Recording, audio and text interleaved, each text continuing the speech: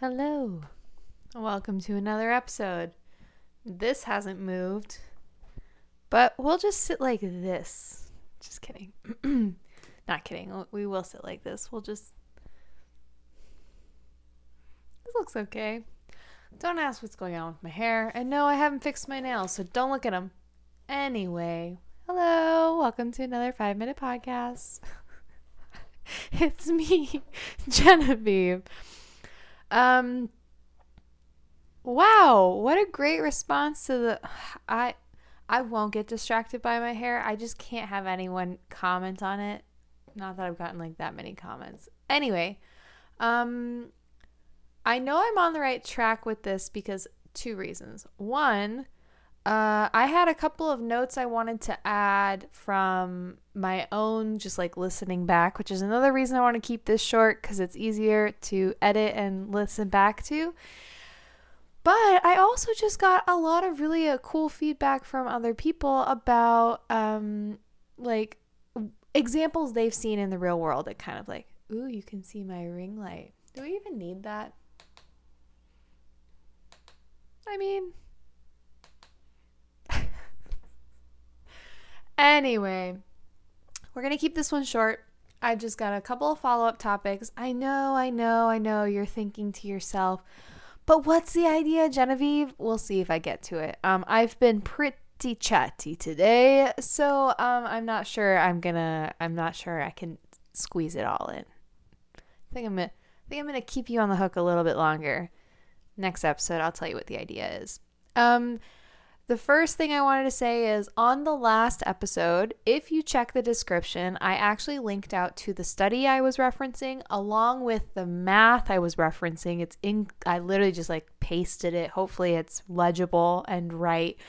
If someone could fact check me, that'd be great. No, I kid. But it is there in case you're interested because I found it a pretty easy read and very interesting. On to the examples. So, excuse me. Two examples that my friends, Candace and Rodrigo, followed up with after listening to the episode.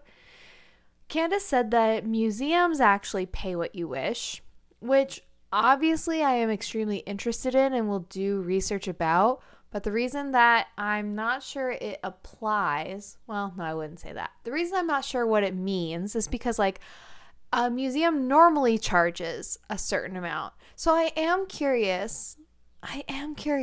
Did I Google it before hitting record? Of course not. I like to just decide I'm going to record a podcast and do it.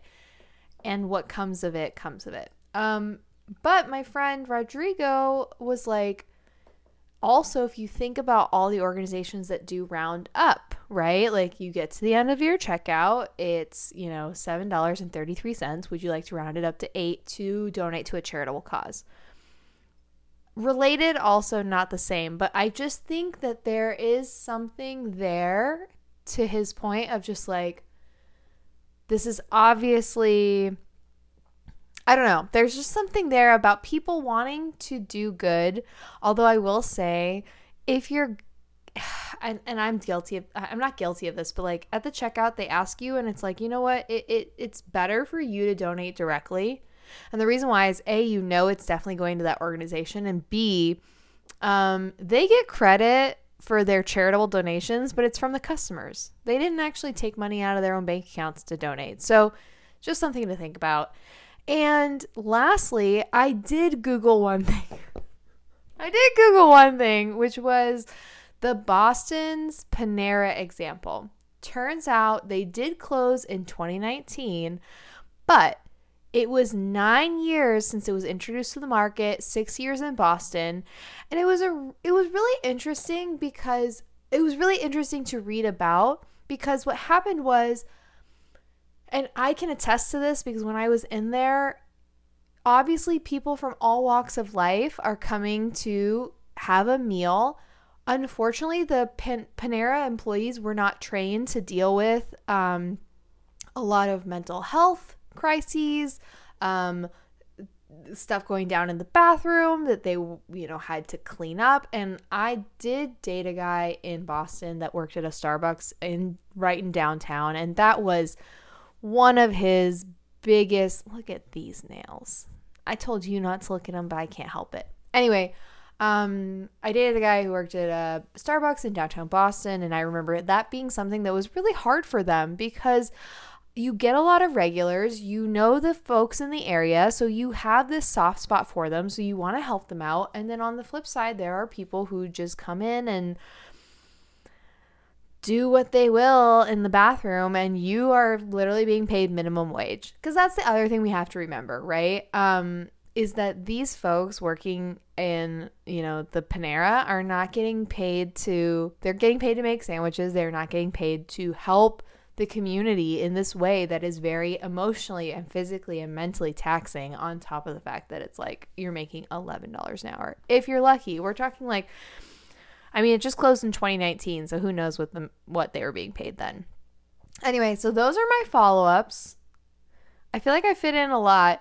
Just things to think about, right? I feel like this isn't as exciting of an episode. Maybe we'll make this a bonus episode. But a couple of things I'm going to talk about in the coming weeks. So the research behind the idea, the digitizing of the idea, where I'm going to source the idea, setting it up. Once I do, I'm going to talk you guys through that. It's in the works, but like I said, this is an accountability. We're trying to stay accountable. Would this model work as a platform? I want to talk about it. That doesn't even have to do with the idea. That just has to do with the fact that this has to do with the inspiration of the idea. Why 50%? Grand plans to take courses to make this idea happen. Is this a business? Is this an experiment? Or both? So you know what? I feel better about this episode. It's a mix of follow-ups from the first one. You still don't know what it is, unless the truth is I actually did post about this on Instagram like a couple weeks ago. But who knows? Who knows if you guys were paying attention? Anyway, I hope you're having a really good day, and tune in to the next episode, because I think I might just tell you guys what it is. I just might. Anyway, love you. Bye.